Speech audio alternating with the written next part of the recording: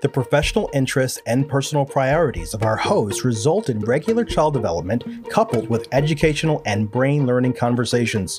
Join in as Dr. Larry Mercer and Michelle Charles bring their expertise before the microphone as part of an ongoing dialogue between this father and daughter duo on Let's Build Their Brain.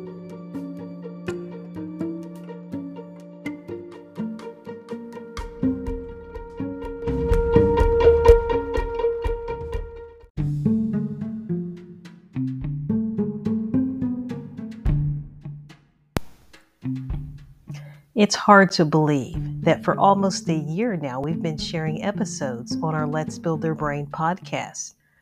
We want you to join us as we take a listen back over some content from previous episodes. We also want to better know and better serve our listeners. So please take a moment to complete the survey that you will find in the show notes to help us get to know you better. It will also allow you to join our mailing list and receive 2 infographics from recent podcasts. Thank you for being a listener.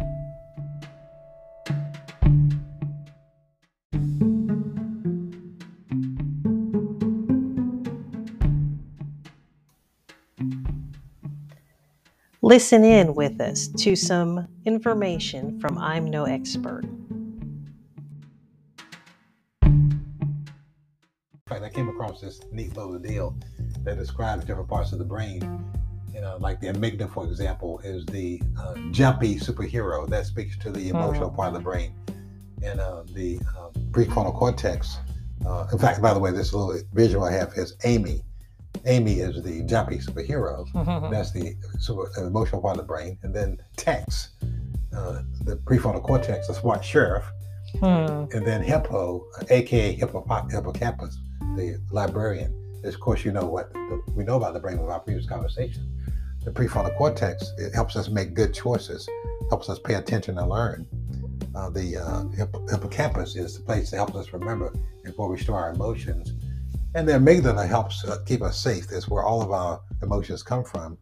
But sometimes we have strong emotion. It keeps us from thinking clearly. So helping the kids understand that those are really functional parts of the brain, and they can be aware of those things and therefore be in control of those things. Wow. You came across some things that are new to me. That's pretty cool. But there are many individuals who have come up with great visuals and ideas that might be useful with little ones. I was thinking about the flip your lid model. It's kind of a hand model to represent the brain, fists representing the thinking part before acting. But then when you have the open hand, you're more so driven by emotions. Also, the upstairs, downstairs brain conversation. Upstairs brain that you're using means you're ready to learn, you're calm. Downstairs brain means you're kind of in a survival mode and maybe acting before you think. Or there are countless ways. Quick searches on the internet can give you for explanations in age-appropriate, fun, engaging ways about the brain that we could share with the little ones we know and love. I can imagine, because I know this is true for me too. I'm no brain expert. What if our listeners are thinking, I'm no brain expert. You know all that. You rattled all that off. How do you expect me to teach my little kid about the brain? What would you say to that question? I would say that there are just a wealth of resources out there, books, articles, YouTube features that really explain very well how the brain works. And I think that this is so important. Just like we take the time to learn about our car operations, just like we take the time to learn about things in our house, we certainly can invest the time to look at those YouTube videos, read those articles, read those books, because the brain is so essential. It's so critical to the development of your child's life. I would say, no, I'm not a brain expert. I'm a self-taught brain expert because I realize that we're fearfully and wonderfully made. I want to understand what the Creator was doing when He did that. But I would say, no, you do not have to be that expert. You just have to be curious and willing to invest some time to learn. And I would challenge you to do that without guilt. I would encourage you to do that because it's a great opportunity to enhance your ability to care for your children. Wow. Any other thoughts on the value in teaching the little ones about their brain, or any other things we should share with them before we go into our brain building blocks? I would say that this principle of flipping the lid is not just for children. I would say that this could apply to us as adults. In fact, when I was preparing for our conversation, I thought about myself, think, okay, Larry, how well do you give attention to when you flip your lid and bringing things under control? And I would say that what I would want our listeners to understand is that we can teach our kids how to, when they flip their lids, how to bring things under control.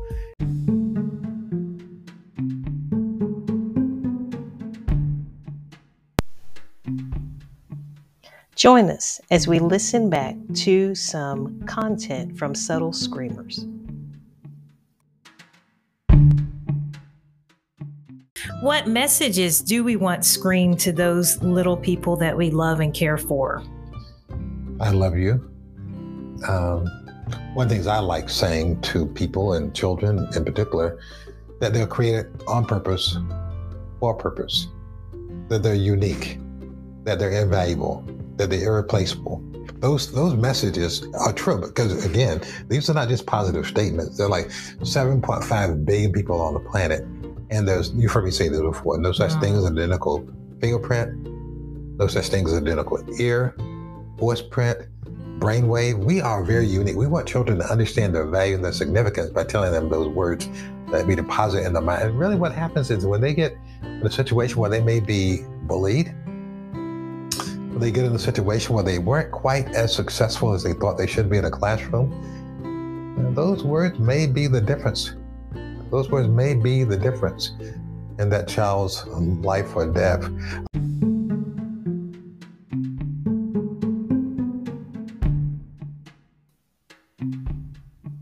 Take a listen to some information from Positives in Crisis, a part of our Thrive in Crisis series. The importance of experiences and positives in these challenging moments. First of all, it's important to understand that children and adults, for that matter, remember things that impact our emotions in a very significant way. Those experiences, both positive and negative, get stored in really different parts of the brain.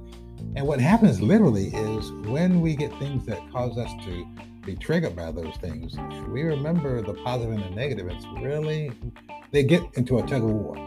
The negative things that happen during Snowmageddon and the positive things get in the tug of war for getting space on our memory. And it's important to have those positive experiences to counterbalance the sense of loss, the sense of sadness, the disruption of the regular routine. So we need positive experiences in the life of a child to keep them balanced. What is the significance of having relationships beyond the four walls of your family, even in those moments of crisis? What's the role of relationships in brain development? Before I go there, I must comment on what you said earlier, because even as we sit here, when you talk about those Zoom calls, I really get happy feelings sitting here thinking about sometimes eavesdropping on your mom's conversation with her sisters. I mean, they really, you can tell they love each other, they have fun together. It is so rewarding to hear their excitement and energy. And that was a positive experience. And that positive experience that happened before, it's really causing me to have an emotional response, a very positive one now. So we can't underscore enough the importance of maximizing the moments, enjoying the moments together as families during this pandemic, and really seizing those opportunities. Well, speaking of relationships, whether a person lives in isolation or not, feeling a lack of social connectedness can be painful. Relationships are very, very important. And what I would say to you, there are certain things that relationships do. They improve mental health. Literally, spending time with family, especially face-to-face, is really powerful in terms of helping. But also, really, relationships actually help children perform better academically. Wow. There's a relationship between academic performance and relationships. Relationships lower the risk of behavioral problems. A lot of kids who feel socially isolated, who don't have connections, they end up getting in trouble more. Relationships build self-confidence. Having people, your little man's very confident because we try to tell him how much we're proud of him, and sometimes I wonder, is he too confident? He's got those supersonic shoes that he has. He really is convinced that he can beat me in every race imaginable, and so it helps them learn how to build relationships. So relationships are very, very critical, and it teaches them conflict resolution. So there are a lot of things that can happen in those very valuable relationships we try to create for little man, and we encourage others to do their families as well.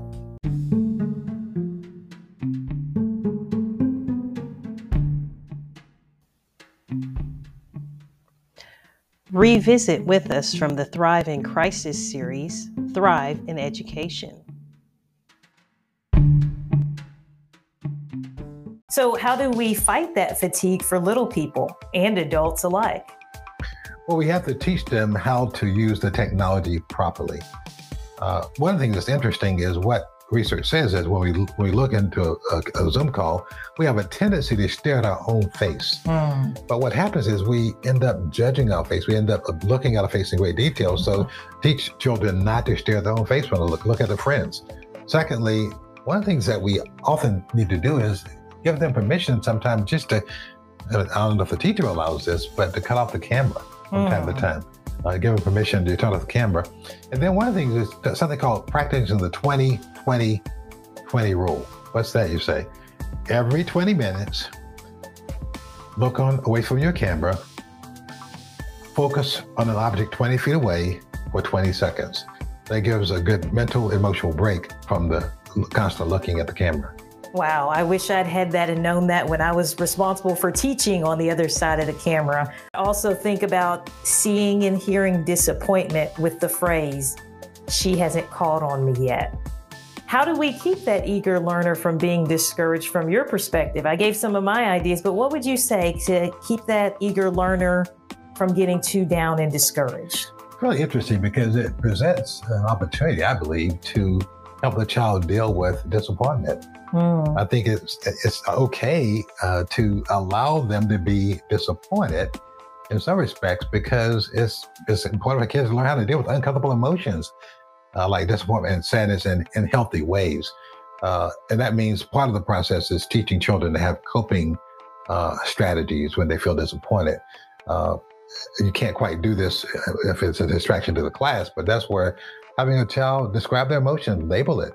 They're able to describe their emotion. That's an important thing. And then helping them do things that are healthy, like coloring pictures or writing in a journal, just to give them opportunities to express their emotion. And also, another thing is teaching children that fairness is not always the same. So that a teacher fairness does not mean equal. It may mean that teacher realizes and recognizes that the other child who's making progress. I'd like to hear your comment on this because I know we may have different perspectives. I don't know. I can see by the look of your face that. But fairness doesn't mean equal. I can agree. And helping the child understand that.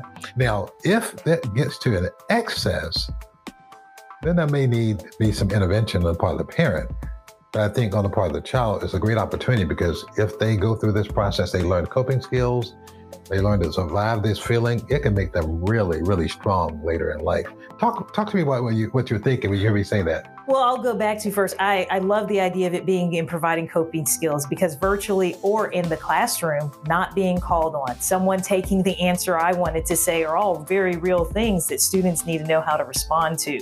So that is definitely the case. But when you mentioned the fairness and excess, I was thinking about, also as a parent, you're there in the classroom. You can't do this, but this could be a chance to help your child learn. And maybe sometimes you have to be more involved in this, but maybe your child advocate for themselves. What would that look like? Well, in the virtual setting, I'm thinking, could there be something happening? I know that we're using Zoom generically, but Zoom specifically, but Google Meets, Teams, all kinds of different platforms. But sometimes you might have a series of screens or you have to arrow through where you can't see everybody. Now, in a respectful and appropriate way, could that mean using the chat? Could that mean using some kind of clicking an icon feature to raise your hand? Maybe even as a parent, if something is going on, but could that mean coming off mute for a second and making sure you speak up if maybe a screen is not visible or volume's not clear? So I think a strategic opportunity to help your child learn to advocate for themselves in a respectful manner, but also thinking, wait, let me maybe put into the chat, I would like to answer, or clicking a raise your hand icon, or even coming off mute saying, I wanted to make sure you see my screen if something bizarre is happening, if that makes sense. It's interesting because when you first asked that question, I thought about the reaction buttons, raising hands. And really, if you teach your child how to use those tools, it also gives them an exceptional skill in using the technology available to them. Here's a situation. How do you handle it? That's creative problem solving. So I think that's great. And then if the child does all that and the teacher still doesn't respond, I don't know. It may be an opportunity for the parent to raise questions if they feel like that's necessary. And I would be remiss, I think, to say, and please give the grace and benefit of the doubt in that from the teacher perspective. It doesn't necessarily mean anything malicious is happening. Again, it could be there's a series of images to scroll through and they don't always scroll far enough, but definitely in a grace-filled way that you can address that in an appropriate manner with the instructor. But I do think your point of how that can negatively impact the child, if they're working hard, they're doing everything the teacher wants, and for some reason the teacher is not acknowledging that could be negative. That could be a sense of rejection with the child. So I think there's a delicate balance that parents have to strike in responding to that. And it makes me come back to, and I feel like I could harp on this for a while, of if you're present throughout this experience, you'll notice and you'll be able to figure out when you need to speak up and say something or encourage or to equip your child with those coping skills. If you're off in another room or if you're on a phone call completely disengaged, you won't pick up on those things where you can provide support for the one you love. You know, scientists have pinpointed more than 50 different types of smiles. Wow. 50 different types of smiles, but one that's very interesting is something called, I think I'm pronouncing this correctly, a Duchenne smile. That's a smile with your eyes. Yeah. Because what happens is a smile, it's a smile that's really when you're excited, when you enjoy seeing someone, that smile happens, and you actually can learn that Duchenne smile. And so what I would say is practicing expressing the kind of acceptance and affirmation that it's a full-throated smile. I thought about this. There are people I've seen them smile. I can tell they're smiling with their eyes. Yeah. So we could convey that kind of love by giving that Duchenne smile. I challenge you to look it up. Do some research on the Duchenne smile for those who are listening and learn how to do that. It can be a powerful way to encourage your children and other people as well. Please follow or subscribe wherever you get your podcasts. Stay connected with Let's Build Their Brain via Facebook, Instagram, and TikTok at Let's Build Their Brain Pod, and on Twitter at Build Their Brain. Thank you for checking back with us each Monday for a new episode. We hope you leave each podcast with practical and applicable suggestions to aid your endeavor of building the brains of the ones you love. Until next time, let's build their brain.